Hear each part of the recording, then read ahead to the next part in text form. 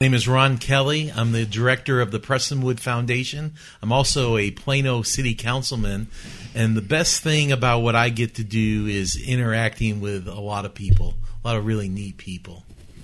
That is Ron Kelley. He's got a great story to tell and some great advice for you as you walk the walk. But first, let's thank our sponsors. My name is Tom Sherman. I'm with Benchmark Mortgage here in Dallas. We're a large privately held mortgage bank here in the Dallas area, actually licensed in about 40 states. And one of the things that makes Benchmark unique is that in a world that has really been disrupted with everything that's occurred in the financial industry in the last several years, Benchmark is a company that really focuses on the stewardship of the client. We want to make sure that we don't just help people get into a mortgage loan. We want to help them make sure that they get into the right mortgage loan that's really going to help them get to a better place financially and be better stewards of their resources. Right now, the mortgage market is very commoditized. The same products, the same rates, the very similar fees from one lender to the next. And what really separates us as a company is our focus on not just getting a loan, but helping the client get the right loan for their needs. Best way to reach me is cell phone, 214-680-1166. Or my email, which is tom.sherman@benchmark.us. My name's Dan Harker. I'm a part of the Harker 5-star team. We're with Keller Williams Realty.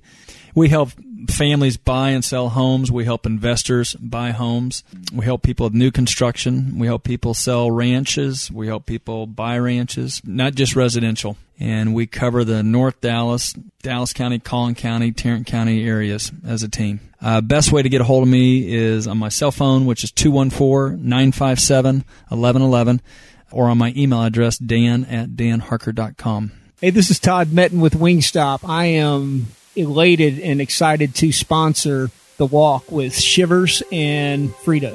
Bringing you the stories of athletes, celebrities, and everyday Christians doing extraordinary things. It's time for The Walk with Frito and Shivers. We are here. It's The Walk with Shivers and Frito. And David, who'd you bring today? Well, we have the distinct honor and privilege of having with us in studio today Ron Kelley. Not only a fantastic friend, brother in Christ, but serves with me at Prestonwood Baptist Church. He leads up our foundation. He's got a wonderful wife, Gwen, and two pretty much grown-up children, wouldn't you say, Ron? They're grown up. I don't have to write any more checks. Yes, that's a good bar right there, a line of demarcation when you're not writing checks anymore. Do you have plans for all that extra money? Yes. Good answer. And today is a big day in the life of your son. Why don't you tell us really quick about what's happening today in Matthew's life? Yeah, my son Matthew, today is his first day at his job. He graduated from Baylor with a master's in taxation, and he's going to be an accountant, and today's his first day. I asked him if he was excited, and he just looked at me. He says, "Dad, more money, more problems." There you go. Real quick, I had a friend in college who graduated with an accounting degree, okay? Now, this guy was just a real fun guy, okay? And he literally cheated his way through college, okay? We'd be in the same class, and we'd take a test, and 4 hours later, he would know, someone would say, "Hey, what'd you get for number 23?" And he would know my answer to number 23, okay? Well, he got a job. His dad hooked him up with a job at Cooper's and Libron up here. And he came to my house for dinner on his fourth night of work, right? And I invited him over, and I said, "How are things going?" And he said, "Mark, I cheated my way through college." I said, "Yes." And he said, "I have no clue what I'm doing." And he said, "It's probably about another 5 days before they figure out that I really don't have a clue." I said, "Are you serious?" And he said, "I'm going home at night, and I've got Accounting for Dummies, and I've got our intro textbooks, and I'm trying to train myself as we go." I said, "So what do you do all day long?" Wow. And he said, "Well, I've got a cubicle in the corner, and I play golf on the computer all day long." He said, "I probably have another week." And sure enough, it was like 10 days later. That's great. Living the dream. Yeah. Living the dream. Well, I've already asked my son if he would do my tax return, and he just looked at me and he said, "I don't think you can afford my rate." Nice. So, there you go. Pricing himself out. Well, and so you tell some of our listeners, tell them about how long you've been serving at Prestonwood, and as you do that, go ahead and fill us in on just kind of how you came to know the Lord, a little bit of your faith journey, where it began, kind of how it transpired and where you are now. I know that's a lot to bite off, but. Well, I've been at Prestonwood now for 13 years. It's been 13 great years. I did not grow up in a Christian home. My parents were good people, but did not grow up in a Christian home. My parents were divorced. Our family was kind of scattered. And I was always part of the football team. I mean, my identity was a football player, and I went to college to play football. Unfortunately, I got injured. I had injured my neck, and I failed the physical. And it was really kind of a low point for me. I was trying to, where was I going to land? Where, I had lost my identity as a football player. And so my sophomore year in college, I prayed to receive Christ. And my life did change, and I walked on the golf team. I think back at this now and how crazy it was. I'd always played golf. I'd loved golf. But I went and asked the golf coach if I could walk on. He said there were 32 players for 2 spots and that we would have to qualify. And I didn't make it, but the golf coach knocked on my dorm, on the door, and said, "We got a meeting tonight. Be there." And I can look back now and I can see where God was all over that, and where I was a part of a team, a family, but my faith, there were believers on that golf team, and so it was purely a God thing. The first year in college, I didn't play in any of the tournaments, but then my last 2 years eligibility, I played in every tournament. I was the captain of the golf team my senior year. It was a God thing. Wow. And now you're still in touch with this golf coach, right? Some 30 years later? Yeah, I am. His name is Sam Adams. He actually played on the PGA Tour. He was a left-hander, and there weren't many left-handers around back in the 70s, and he won the Quad Cities Open, and he just was a great influence on me. As a matter of fact, I went back to the mountains of North Carolina this past summer, and I reached out to him, and we reconnected, and he was just a great guy. He was a great friend. He was a great mentor. He loves the Lord, and so it just was a positive experience for me being part of the golf team. So was there like one event or anything that just really changed your life, or was it just being around the people that were men of faith? Yeah, it was, when I was no longer part of the football team, and again, I had mentioned that my family was scattered. I had nowhere to go on Thanksgiving. That's kind of embarrassing to say. Matter of fact, I was too embarrassed to tell my roommates. I had nowhere to go. So and this is your freshman year in college, or your sophomore? This was actually my sophomore year in college. So I packed a bag, pretended I was going to leave, but then I came back to my apartment. But to kill some time, it's crazy when crazy I think things back. We do as kids. Yeah, so I stopped by my student mailbox to kill some time. And in there, from the Arthur DeMoss Foundation, was a book called Power for Living. And it was testimonies of high-profile athletes. There was a testimony from Tom Landry. And wow. And I read that. Kind of hard for a Giants fan to read Tom. Well, you grew up cheering for Tom Landry. Well, Tom Landry was a New York Giant. I mean, he coached the Giants. But you're not old enough to have cheered for Tom Landry when he was playing. No, not at all. But I knew he was associated with the Giants. Okay. Yes. And but anyways, my thought at that point in time was, if you were a good person, I knew that there was a God. And as far as though Jesus dying on the cross for our sins, I really, that didn't kind of make sense to me. Mm-hmm. But if you were a good person, that you were going to be okay. But I read this testimony where it said that we're all guilty of sin, that we fall short of God's holy and righteous standard. And I felt convicted. And again, I'm at the low point. I wasn't feeling very good about myself. I didn't know where, where the next step was going to be for me. And it was powerful. In the back of that book, there was where you could pray to trust Jesus. And what happened for me was I felt unloved, to be perfectly honest, at that point in time in my life. I felt rejected by my family. But what came over me was I felt a sense of love that I had never felt before. Amen. And in there, I encourage you to go tell someone about your decision. I went and told someone. I went and knocked on the door of a Baptist student union. They gave me a paper Bible. I ripped through that Bible. I probably read through it 50, 60 times. Right away, just right then, that same year. And, no one had told me that you should probably start in the Gospel of John. How you read a book is you start, in the first. So it was great for Genesis, and it was good for me because it was impressed upon me that God is the all-powerful creator. Amen. That he's the one who said, let there be light, and there was light.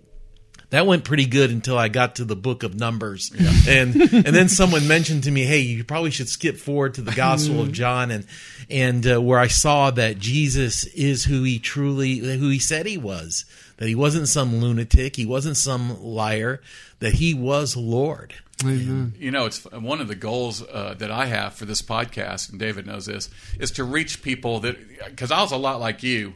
When I married my wife, I didn't grow up with religion or with Christianity, really. And when I married my wife, she would ask me, when you die, do you know you're going to heaven? And my answer would be, it's a godly he knows. Wife. He knows I'm a good person. He knows. Yeah. And I think there's a lot of people out there, because it's logical to a non-believer.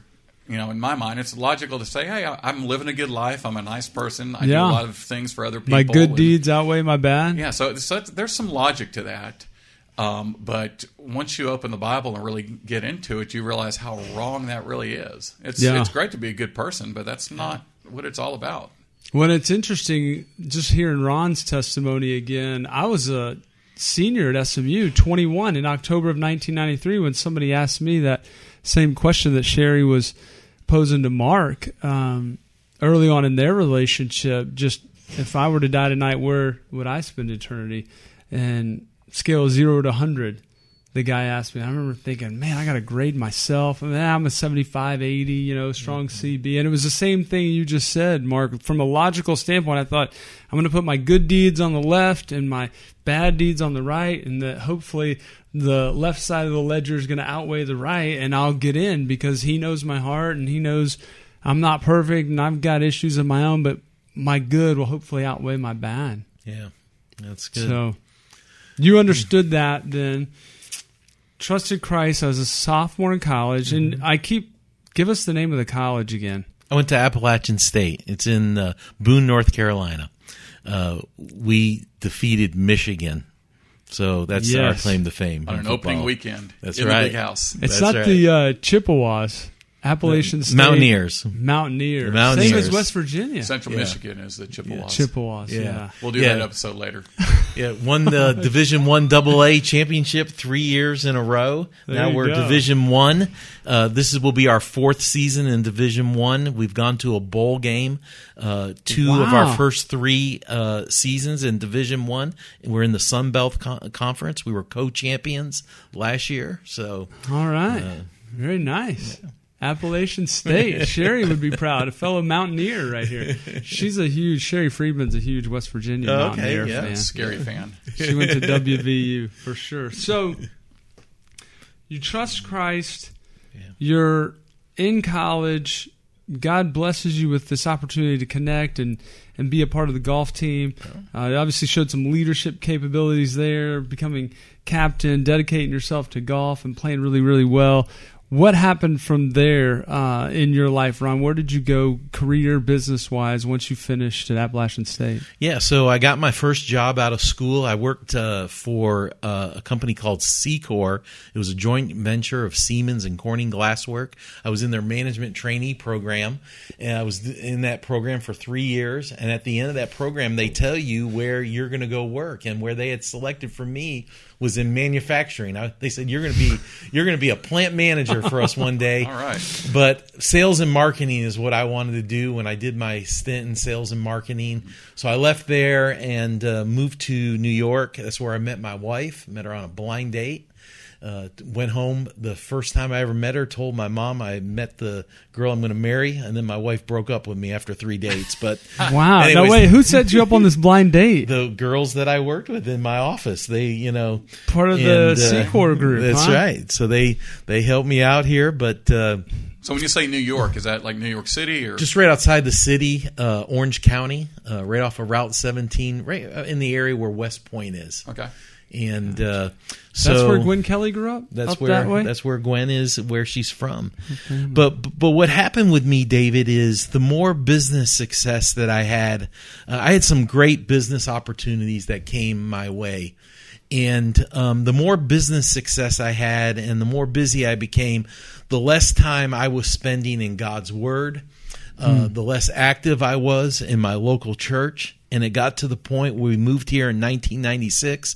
I was 36 years old. I was vice president of sales for a $1 billion operation, and I was totally consumed with my business and my golf game, where I was going to go play golf next. And quite frankly, the priorities of my life were messed up. And in 1999, when Prestonwood answered, when they opened, I live right near the Plano campus.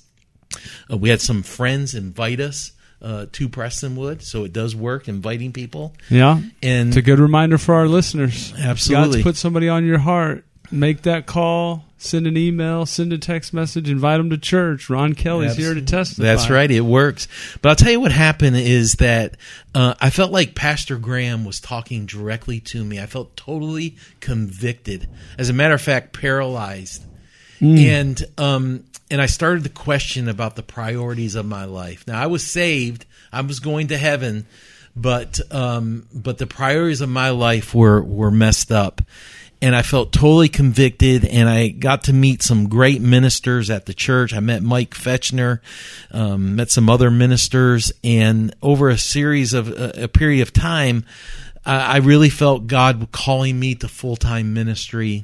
And so I walked away from my career. I went to seminary, and I've had a lot of great brothers in Christ. Matter of fact, David, I met you the first time was with one of our ministers. Yeah. And we went and played golf. And, Greg Tonjes. Yeah, that's right. Right? Yeah. And I just felt like I felt very strongly that God was calling me to full-time ministry. So I walked away from the business world. I'll never forget my CEO of the company I was working for. He just looked at me. He said, "What a waste." And now, how old were you at that time? Well, Early at that 40s? time, I came to Prestonwood at 2004. Would that be 2004? Mm-hmm. And so I was in my 40s. I was in my early 40s at the time. Yeah. So I'll never forget, I went home to Gwen and I told her, I said, "Gwen, I'm going to make 90% less than what I make, but we're going to be happy." And but my wife, I can just tell you about my wife. I'm married to the most kind and most gentle person, and she's always believed in me. And she saw the change in me, though, to be perfectly honest. She saw the change. And I feel like I rededicated my life at Prestonwood, and I'm so thankful. That's why I love my church so much. That's why I love my pastor so much. God used Prestonwood and our pastor to wake me up. So, amen. I'm pretty much the same experience with me. I, in a church service, thought that Pastor Graham was speaking directly to me. I've said this a couple times on the podcast, and I start tearing up. And my father-in-law played football at Penn State, and he's sitting a couple people away from me, and I'm trying to hide from him so you can't see that happening. But it's pretty amazing. And Sherry and I, literally yesterday, were having a conversation. And it was pretty funny because Sherry was listing. It was like she was listing a bunch of complaints about me. Mm-hmm. But she said, and she was telling me about a conversation she had with her mom. And so she said, "Well, he's been like this, but he's been a blessing to me." Wow. And so when Sherry was describing that conversation, I completely ignored all the negative. Yeah, all you I heard. said, "You just said I was a blessing to you. Thank you." Yeah. And she said, "Well, you know, you can really see the difference." And like you were saying, the difference between before and after. The man that God. And I'm just going to guess. You say your priorities weren't straight before, but it's not like you're living an evil life. It wasn't. You know, you're a good father. You're providing for your family. You're doing things that you're supposed to do. But you recognized that even though I'm doing all that, my priorities are just out of whack. Well, and there's something that's missing, right? It's that absolutely relationship with Jesus. You can live a good, morally upright life as a man, loving your wife, loving your children, but until you get fully and completely surrendered, submitted, connected to Christ, Ron, I mean, I know I've seen it, somewhat in my life. I'd already gotten to that point as a college kid, and I haven't, but I don't know, help me here. Yeah, no, I lost my train of thought. Well, it's very humbling. It's very humbling. And what I tell people today, like when you're convicted as a believer, when you're convicted, that is a great thing. That's the Holy Spirit convicting you. Yeah. And that's just a sign of how much God loves us. And we're going to the right, but he wants us to go to the left. Mm-hmm. And so I felt very humbled, and I choke up thinking about that God loved me so much that life was going great for me, but he stopped me in my tracks because he had something far better for me. Amen. And once I had made the decision that, okay, God has a different path for me, it was amazing that I lost all joy. I used to make a lot of big deals, and I used to get fired up about making those deals. I was no longer fired up about that. I was more interested about what was going on in church and my walk with the Lord and these new relationships. And this may sound silly, but one of the things I was afraid of, I was going to lose all my friends. Mm-hmm. And I did lose a lot of my old friends. But God has replaced that with some of the greatest relationships with other men that I've ever had. That these are my dear brothers in Christ. Mm-hmm. And my only regret is I didn't do it sooner. Well, speaking of that, and I've talked about this too, I'm doing, Sky Ranch and I have been putting together podcasts it's called Parent Camp. It's a great podcast. Mm-hmm. And they use it for their kids that are going to camp. And the whole point of it is as you're driving down to drop your kids off, you listen to episode 1. Mm-hmm. And then as you're driving home, you listen to episode 2. And that's, keeps you up to date with what your kids are doing every day. But I don't get jealous. I'm not the jealous type. I never have been. But when I think about, I didn't grow up with Christ. I didn't grow up, and I think about those kids, the kids that are going to PCA, the kids that are getting to go to Sky Ranch, the kids that are exposed to it when I really wish I had been exposed to it. Yeah. But one of the things that I often wonder about also is, do those kids that have grown up with Christ, do they get to see the before and after like you and I can? Yeah. And, whenever I start getting jealous, I think, well, you know what? They don't get to experience what I experienced, the before and after.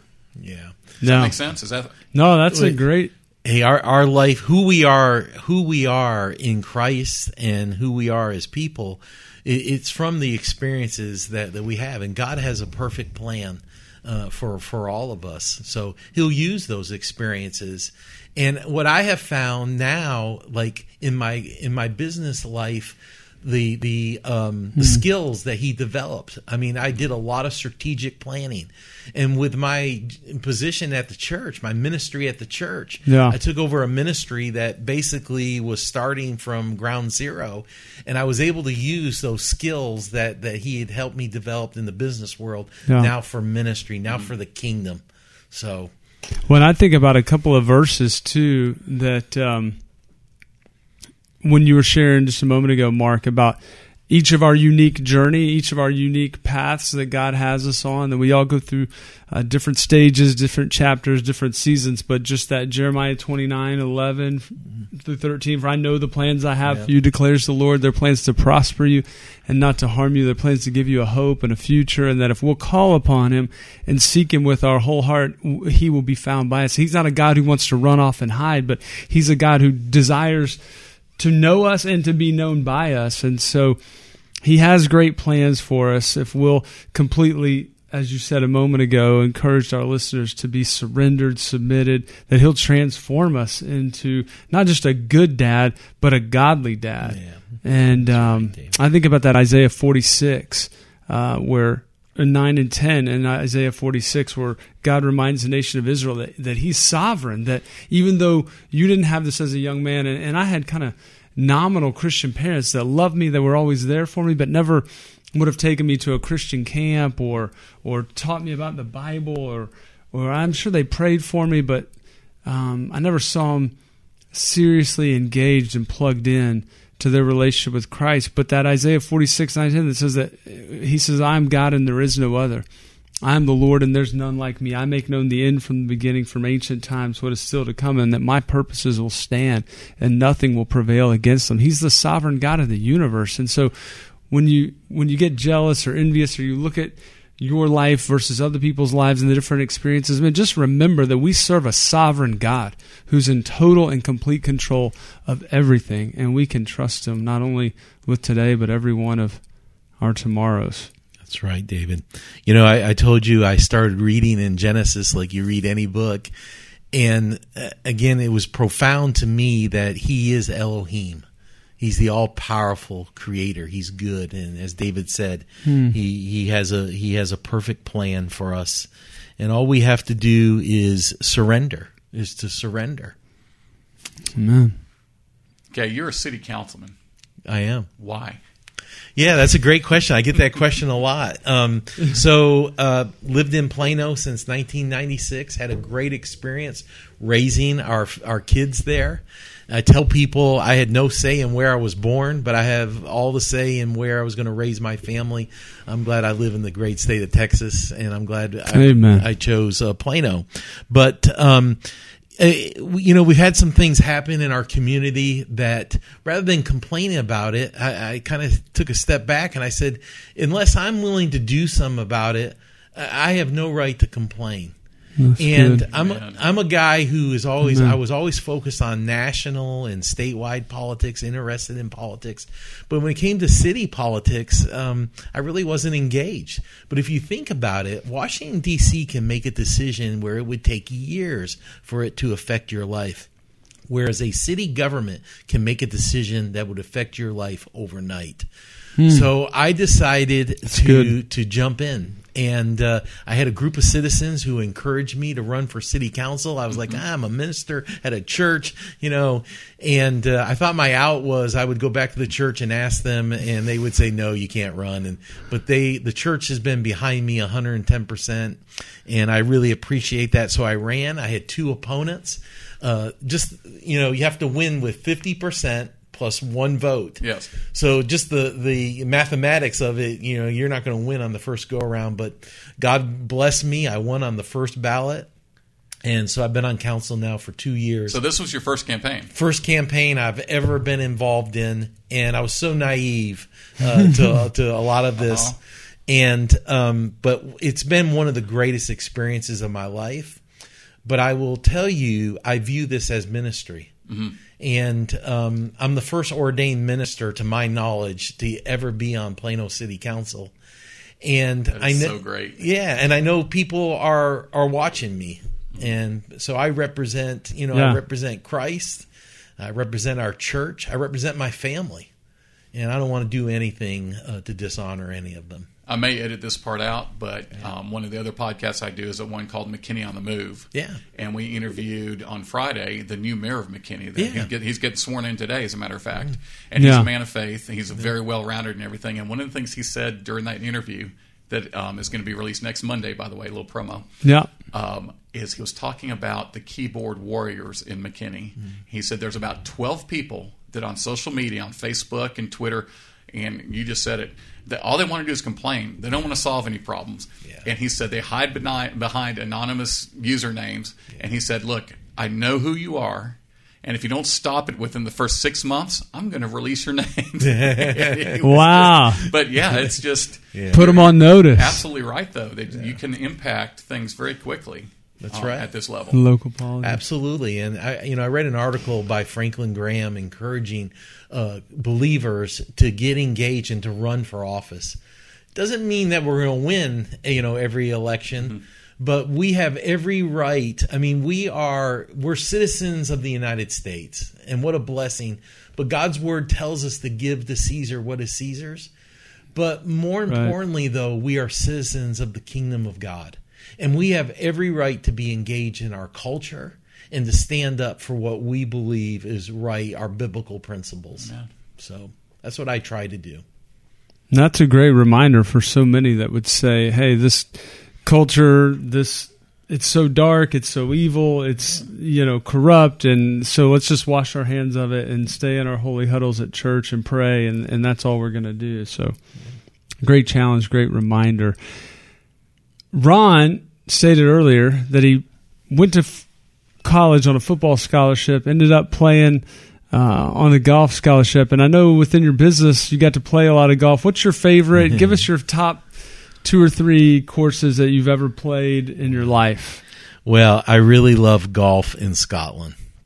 Golf is played over there differently than it's played here in America, and I just love the elements and the design of the golf courses. My favorite golf course in the entire world is a golf course called Royal Darnock, and the only reason it's not in the rotation of the British Open is that it's in the middle of nowhere. There's no hotels, but Royal Darnock is incredible. I got a chance to play Augusta National for 3 days. For 3 days? For 3 days. I went down there and stayed. I actually had a guy who worked for me. His brother's a member at Augusta National, Ray Robinson, great guy. Worked for AT&T and invited me there. We stayed right there on the grounds, all of our meals. Unbelievable experience. Probably the most difficult greens that I've ever putted on. From the member tees, tee to green, it's not all that difficult. Now, the member tees are about 70 yards up from where the pros play. So, yeah. But I would tell you also... What was the best score you shot in those 3 days? I shot a 74 was my best score. Now, my first round there, though, I probably had my best ball striking round, but I had 8 3-putts my first round. And it's true, you have got to put your approach shot on the greens in the proper position, or else there is no way you're gonna 2-putt. I forgot who it was. It wasn't Lee Trevino, but this is something Lee Trevino would say. But a golfer once told us that he could take us to Augusta and just putting, if we allowed him to put the ball on the green wherever he wanted to put it, that we couldn't break par. Just putting. Yeah. And he's convinced of that. And yeah. Wow. I believe that. TV doesn't do that place justice. No, it doesn't. Just the beauty and also the undulations that you have there. It's not the easiest course to walk. You'll get a workout. Yeah. Did you have to walk all 3 days? We didn't have to, but we chose to, and I'm glad we did. We had caddies, great caddies. But my other favorite golf course in America is Oakmont in Pittsburgh. You want to talk about difficult greens. It's the only course that when they have a major championship there, they have to slow the greens down from what the members play. But tremendous environment, tremendous golf course. So. Pittsburgh's a great place, too. Yeah. I was shocked at how much I liked Pittsburgh the first time I went there. I grew up in Dallas, so the Steelers and all we that. have to hate the Iron Curtain, yes. But the first time I went to Pittsburgh, I was expecting and there are parts that are real industrial, but I was expecting it to be all industrial. But Pittsburgh's a great city. Steel plants, great city. Real nice people, too. Yeah. Didn't they play the U.S. Open there last year? Oakmont? Yeah. It was somewhere in Pennsylvania. I don't know. I don't could think be wrong I don't on think that. It was last year. Hey, Siri. No. I think it... let's think one more time. What was I going to ask you? Sports background. Oh, we got to talk about how much Ron likes the Giants. The G-men. We're squarely cowboy guys here. Did you grow up in New York area? Yeah, I did. Not in the city, Syracuse, though. New York. Syracuse. You grew up in Syracuse. How far is that from the city? I've never been up to Syracuse. About 3.5 hours. Okay. I'm going to just launch into that while he's looking for this. So growing up in Syracuse, New York, and we mentioned earlier how much you respected Tom Landry, and I was surprised because having known Ron over the years, I know that he's no fan of the Cowboys and has a fondness for a team up in the Northeast that unfortunately has experienced a few Super Bowls recently where the Cowboys have fallen on more challenging times. But tell us about your favorite team in the NFL and a little bit of the background there, Ron. Yeah, well, it's tough living here in the Dallas area, but I am a diehard fan of the New York Football Giants. I was brainwashed as a child. I remember going to Yankee Stadium, sitting there behind a beam, watching football at Yankee Stadium, going to the Yale Bowl and watching the Giants there. They played a couple years. So I didn't even know that the Giants played in Yankee Stadium? Yeah, Yankee Stadium. Then they went to the Yale Bowl, and played there and in New Haven. Then they played 2 seasons in Shea Stadium, and then Giants Stadium opened up. I went to the first Giants game in Giants Stadium. The Meadowlands? In the Meadowlands. And I went to the last Giants game at Giants Stadium. I brought my son. How about Which, that? What by a great the way, memory. I have to tell you, my son wasn't as fired up as I was, and that's where he let me know that he was a Cowboys fan. Thank you. At the Meadowlands, as we shut it down. Yeah. Very nice. Yeah. Very nice. So do you still go to a lot of games up there? No, I haven't been. I haven't been to the new stadium. Oh, you haven't? Okay, because I think it was the first time the Cowboys played the Giants in that new stadium. It was a night game. Mm-hmm. And for about maybe 10 seconds, the power went out. Oh, yeah. I remember that. And I was in the press box, and Scary. And the first thing I think of is terrorist attack. Yeah. So in today's day and age, the power goes out in the press box. And I am frantically grabbing my laptop and everything, put it in the bag, and I know we're going to You're ready to evacuate. And so that's what I was doing. The power comes back on, and there's a couple of Cowboys on the field that are like flat on the ground. They hit the deck. And then right below us, there was a brawl that broke out because people were trying to run out of the building as fast as they could. Man. It's quite an experience. Yeah. Circus. So tell us a couple of you told us about attending games and just a little bit of Giants history, but give us a couple of your favorite memories growing up as a Giants fan. Yeah, well, my dad was a diehard Giants fan, and the Giants were terrible. Let's just be honest. During the 70s, they were downright terrible. Yeah. And my dad always was optimistic about this was the year they're going to turn it around. But do you remember the fumble with Joe Pisarcik? That was the only time that I saw my father where he said, "I give up. I've had enough. You remember that? I can't take this anymore." I think I know the one that you're talking about where they were trying to kneel it or something. No, right? Well, that's what they should have been doing. They should have done it. Yeah. Instead, they're running like dives. The quarterback, Pisarcik, goes back to hand the ball off, and Larry Zonka. Was it Larry Zonka? It hit, and it was where the quarterback had to do a reverse turn, which was crazy to even call a play like that, not a straight dive. And Joe Pisarcik put the ball right on Zonka's hip. And the ball drops on the ground, and Herm Edwards picks it up. And the Eagles, right? Yeah. Yeah, the Eagles Eagles seeing this scores. video. Yeah. Picks it up and runs it in. For a touchdown. So those are the Giants teams I love. Those are my great memories of the Giants. Eli Manning has broken our hearts a few times. I love Eli Manning. I love Eli. I love the Giants. I love the Maras, the tradition of the NFL. And I will tell you this, okay, and I will cheer for the Cowboys if the Giants are no longer alive. So there you go. So anyway, a solid second place in Ron's heart. And your golf game, some of our listeners might want to know after, seeing you and hearing you throw down a 74 at Augusta. No joke. Is kind of on the shelf. Give them a little update. I know you've run into just a few physical all those years playing limitations. Football, it was tough on my body, and I had both of my knees replaced 9 years ago. But the big problem I have is where I had my neck fused. I had neck fusion surgery. The disc below where I had that fusion, I have a herniated disc. And it just got to the point where my neck was killing me playing golf. And actually in Scotland, I partially tore a tendon in my wrist, hitting it out of the gorse. And at a course in the Highlands called Glen Eagles, the Glen Eagles in Scotland, they actually had some major event there. Beautiful, beautiful venue.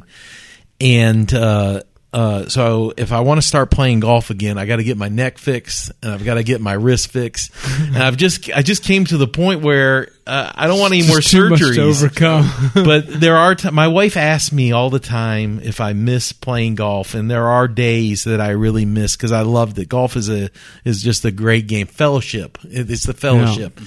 But I'm so busy in my life today with other things, and one day I think I'll make a comeback, David. Amen. That's a great reminder. I love the way you put that. It's a fellowship. It is the best relationship building sport, I think, of all the ones out there. Even though you play individually and you're not technically a part of a team, if you're out of school and you're just an older business guy like us. You're playing individually, but the relationships that are built, the 3-4 plus hours that you're on the course. Yeah.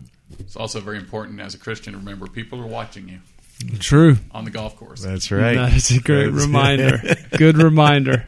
I haven't broken any clubs since I got saved. You've seen a transformation on and off the course, huh, Frito? Actually, I was playing with Shivers. The first time I played with Shivers, I hit a drive that was probably the best drive of my life. It was within 70 yards of the green. I just had to go over some water. Yeah. And the next shot, I just chunked it into the water, and I turned around to Shivers, and I said, you know what?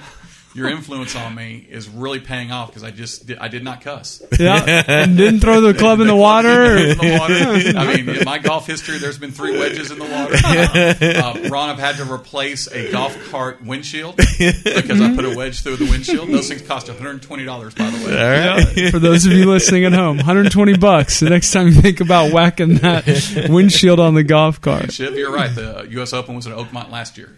Was it last year? Yes. Yeah. Thank you. Good way to I go, remember David. that. They've got a really short par 4 on the back. Those guys were trying to drive, but it was a really tough green, I remember.